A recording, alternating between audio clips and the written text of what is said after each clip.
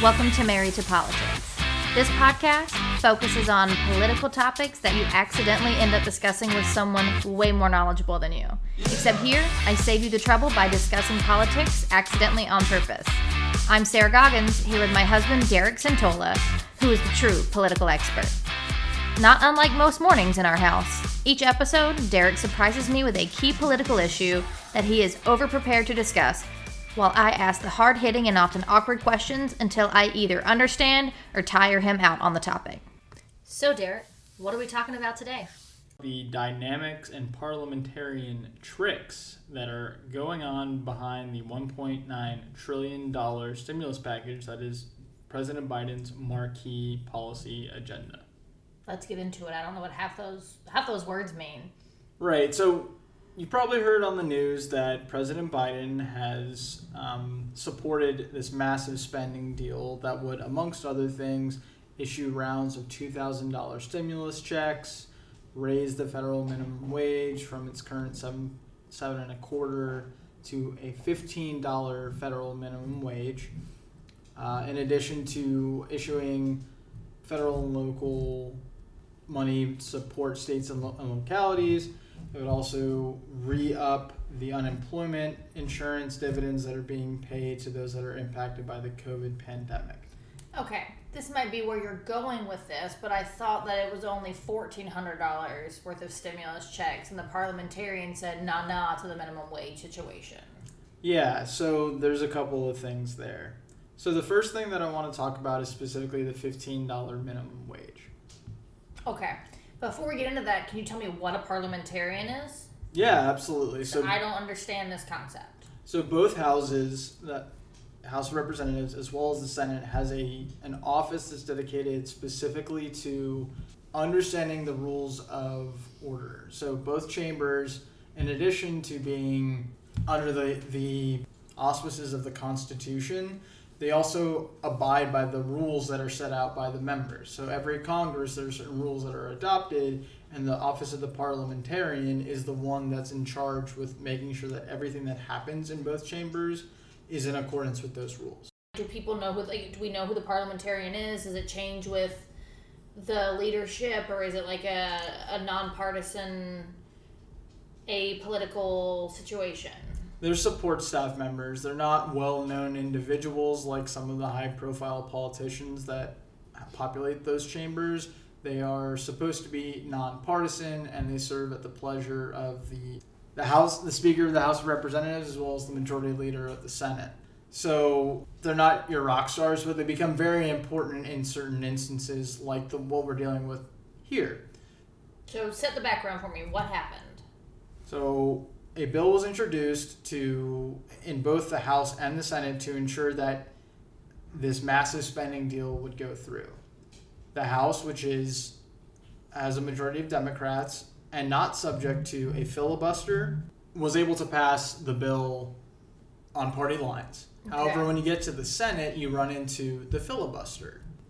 We'll talk about the filibuster, and we'll also talk about a process called budget reconciliation. So the filibuster is one of those Senate rules that requires 60 senators to vote on something called cloture. So cloture basically means we're going to vote to stop talking about this, and we're going to move it to a vote to pass this bill. So bills can only go to the floor for a vote if there's 60 people who agree to take it to a vote. If they overcome the filibuster. Was this fully in place during the Trump era? Like 60 people always voted to take things to the floor? Right. That's why things are so difficult to get through the Senate. So the Senate is known as the senior chamber within Congress. It's known as being this parliamentarian body that is known for being slow and deliberate. Part of the reason it's known for being that is because of this requirement of having to get 60 senators to vote on something.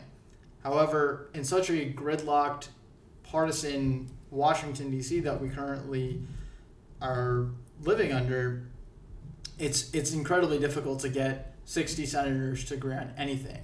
And now we have a perfectly deadlocked Senate, 50 Democratic senators, 50 Republican senators. And so in order to get those 10 additional votes, it's basically a non-starter unless it's on something that seems to be pretty bipartisan. Usually bills involving veterans' rights tend to get 60 votes. Okay, I don't mean to be dumb, but did Democrats give... I mean, Republicans didn't have 60 people in the Senate before this election. They only had a 3 or 4 person majority. So for all those annoying things that we would see on the news about Senate votes, Democrats voted to put that to the floor? So there are certain things that were not subject to the filibuster. Like what? Well, something that the Trump administration was fantastic at achieving was the nomination and confirmation of federal district court judges. That goes back to when Harry Reid was the majority leader of the Senate. He invoked what was called the nuclear option, which meant that the filibuster would not apply to the confirmation of federal judges.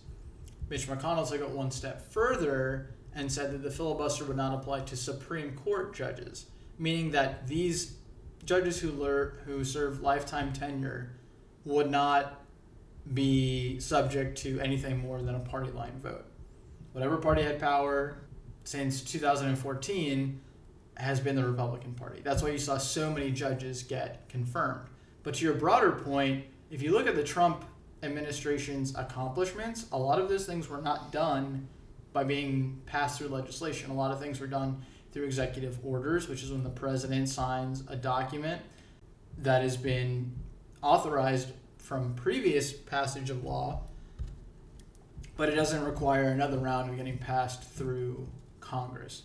So the filibuster seems to be a major issue for getting anything through the Senate, even with a slim majority like the Democrats currently have.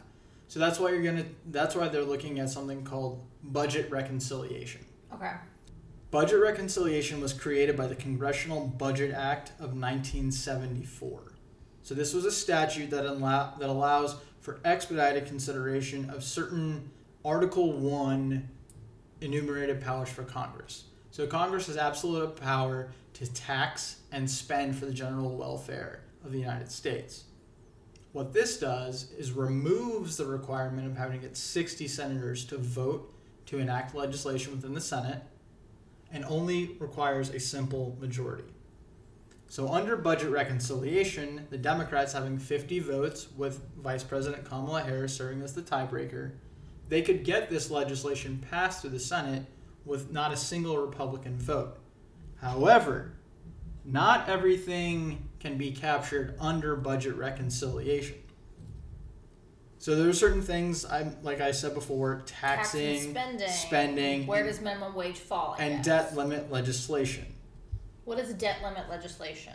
Debt limit legislation would be to... Raising the debt limit. Ceiling? Raise the debt ceiling to... Oh, I knew something. Look at me. And for those that are listening at home, the debt ceiling is how much money the federal government owes... China. Well, China, but other parties. I mean, it's well into the trillions... But there's no constitutional requirement, unlike some states, there's no constitutional requirement of the federal government not have any federal deficit at all. The last time we had a surplus was under the Clinton administration in the early 90s. So it's been a long time since we haven't had a debt limit. But to focus primarily on budget reconciliation, lawmakers have enacted 21 budget reconciliation bills since 1980. That was the first year that they were allowed to do that. Have any of them been related to wage? A lot of the times what they're used to do is deficit reduction and then tax cuts. So going back to Ronald Reagan, he used the budget reconciliation progress to push through deficit reduction packages during the 80s and 90s. In addition, he also was able to get a welfare reform in 1996 was passed using budget reconciliation, and that was under President Clinton. But maybe we need to have a separate podcast on deficit, because I don't want to get stuck in a rabbit hole. Okay, how does one just reduce the deficit? Because I can't just get rid of my debt by saying, okay, here's a new bill, we don't owe you money anymore. Because if that's the case, I would like to do one of those.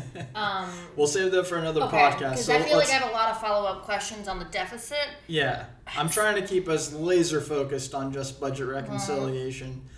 So marching forward, again, like I mentioned, tax cuts are very popular, especially under very Republican very presidents. clear cut. You can do that under budget reconciliation. Bush did it twice in 2001, 2003. Trump did it again in 2017. Interestingly, the Affordable Care Act, which had to modify the federal student loan program, was passed in 2010 under budget reconciliation.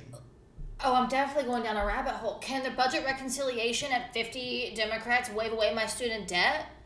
Awesome. We'll pick that up on another one. Oh, come on. We'll pick that up on another Okay, I feel like you're burying the lead. I'm not the Senate parliamentarian. Why can't the minimum wage fall under the criteria? Why doesn't the minimum wage fall under the criteria to be handled through budget reconciliation according to the parliamentarian? Nonpartisan position. It's currently filled by Elizabeth McDonough, and last week Elizabeth McDonough heard arguments from both Democratic and Republican lawmakers about whether the proposal met the strict standards for deficit effects needed to include it in the process. And what are the strict standards? I guess what are the arguments? Effectively, the Democrats are saying that this will have a positive impact on the deficit over the 10 years that it's going to be phased in, and the Republicans are saying that it's not at all. It doesn't affect it, and it's not. Well, categorically, that's not true. The more money you make, the more taxes you owe. So unequivocally, if you make more money per hour, the government also gets their cut. I mean, I think the Democrats could have used you going up in front of Miss McDonough. I mean, I don't know if that's one degree too far, but it's very clearly it impacts the deficit. The more money people make, the more taxes the government collects.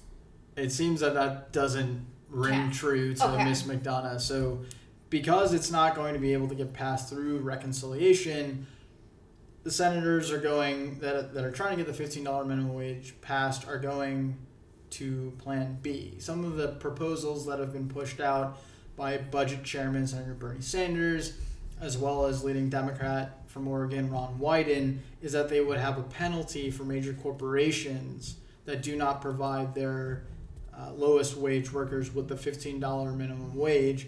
There'll be a federal penalty that'll go along with it. Other proposals have been floated.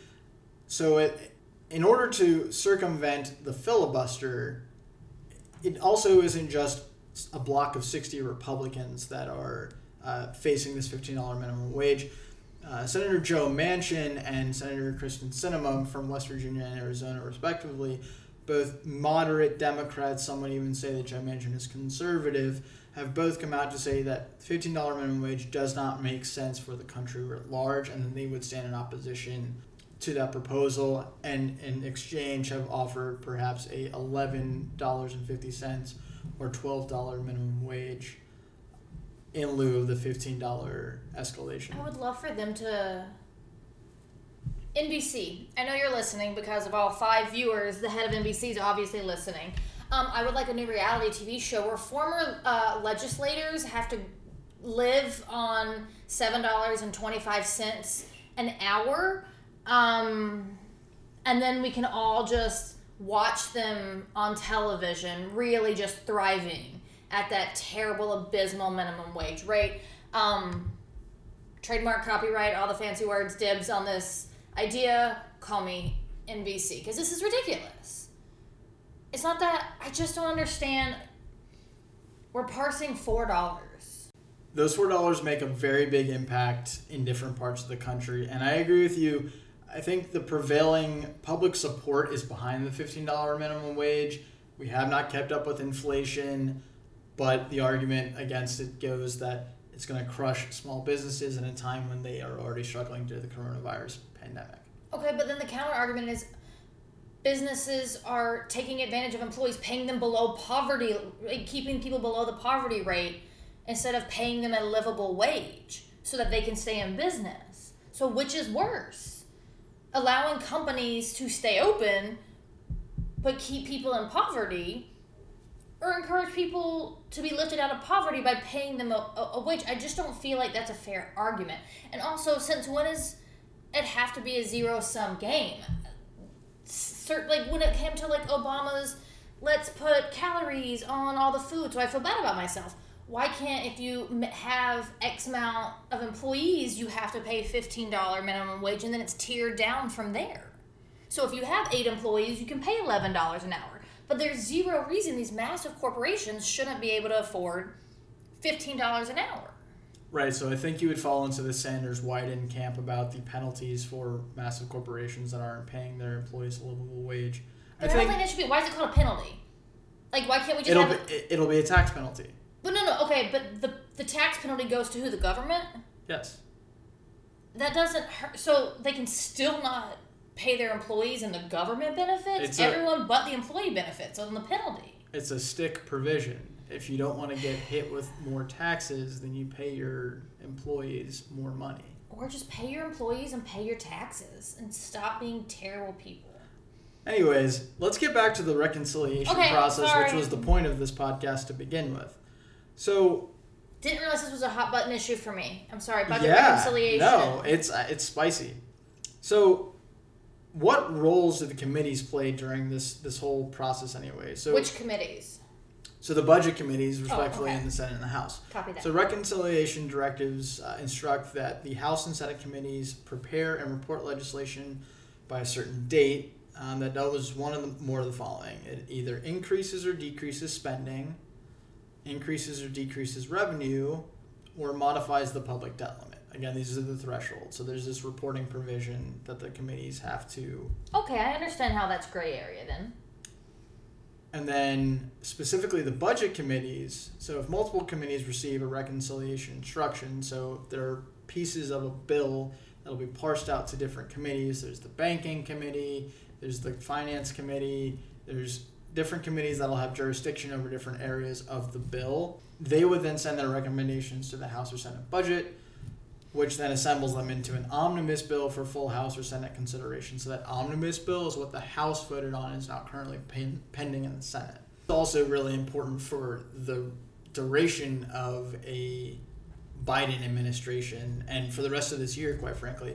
So under Senate interpretations of this Congressional Budget Act, you can only pass one bill through budget reconciliation. That's why they tend to be pretty massive overhauls. So, interestingly, in 2017, however, Congress was able to take up an additional reconciliation bill by passing 2 budget resolutions, one for fiscal year 2017, which was already underway at the time, and then one for fiscal year 2018. So effectively, they were able to get 2 in 1. Okay. Just important tactically for the Biden administration moving forward. And then one other thing that I wanted to talk about that I felt was important was something that Hill insiders are referring to as a bird bath.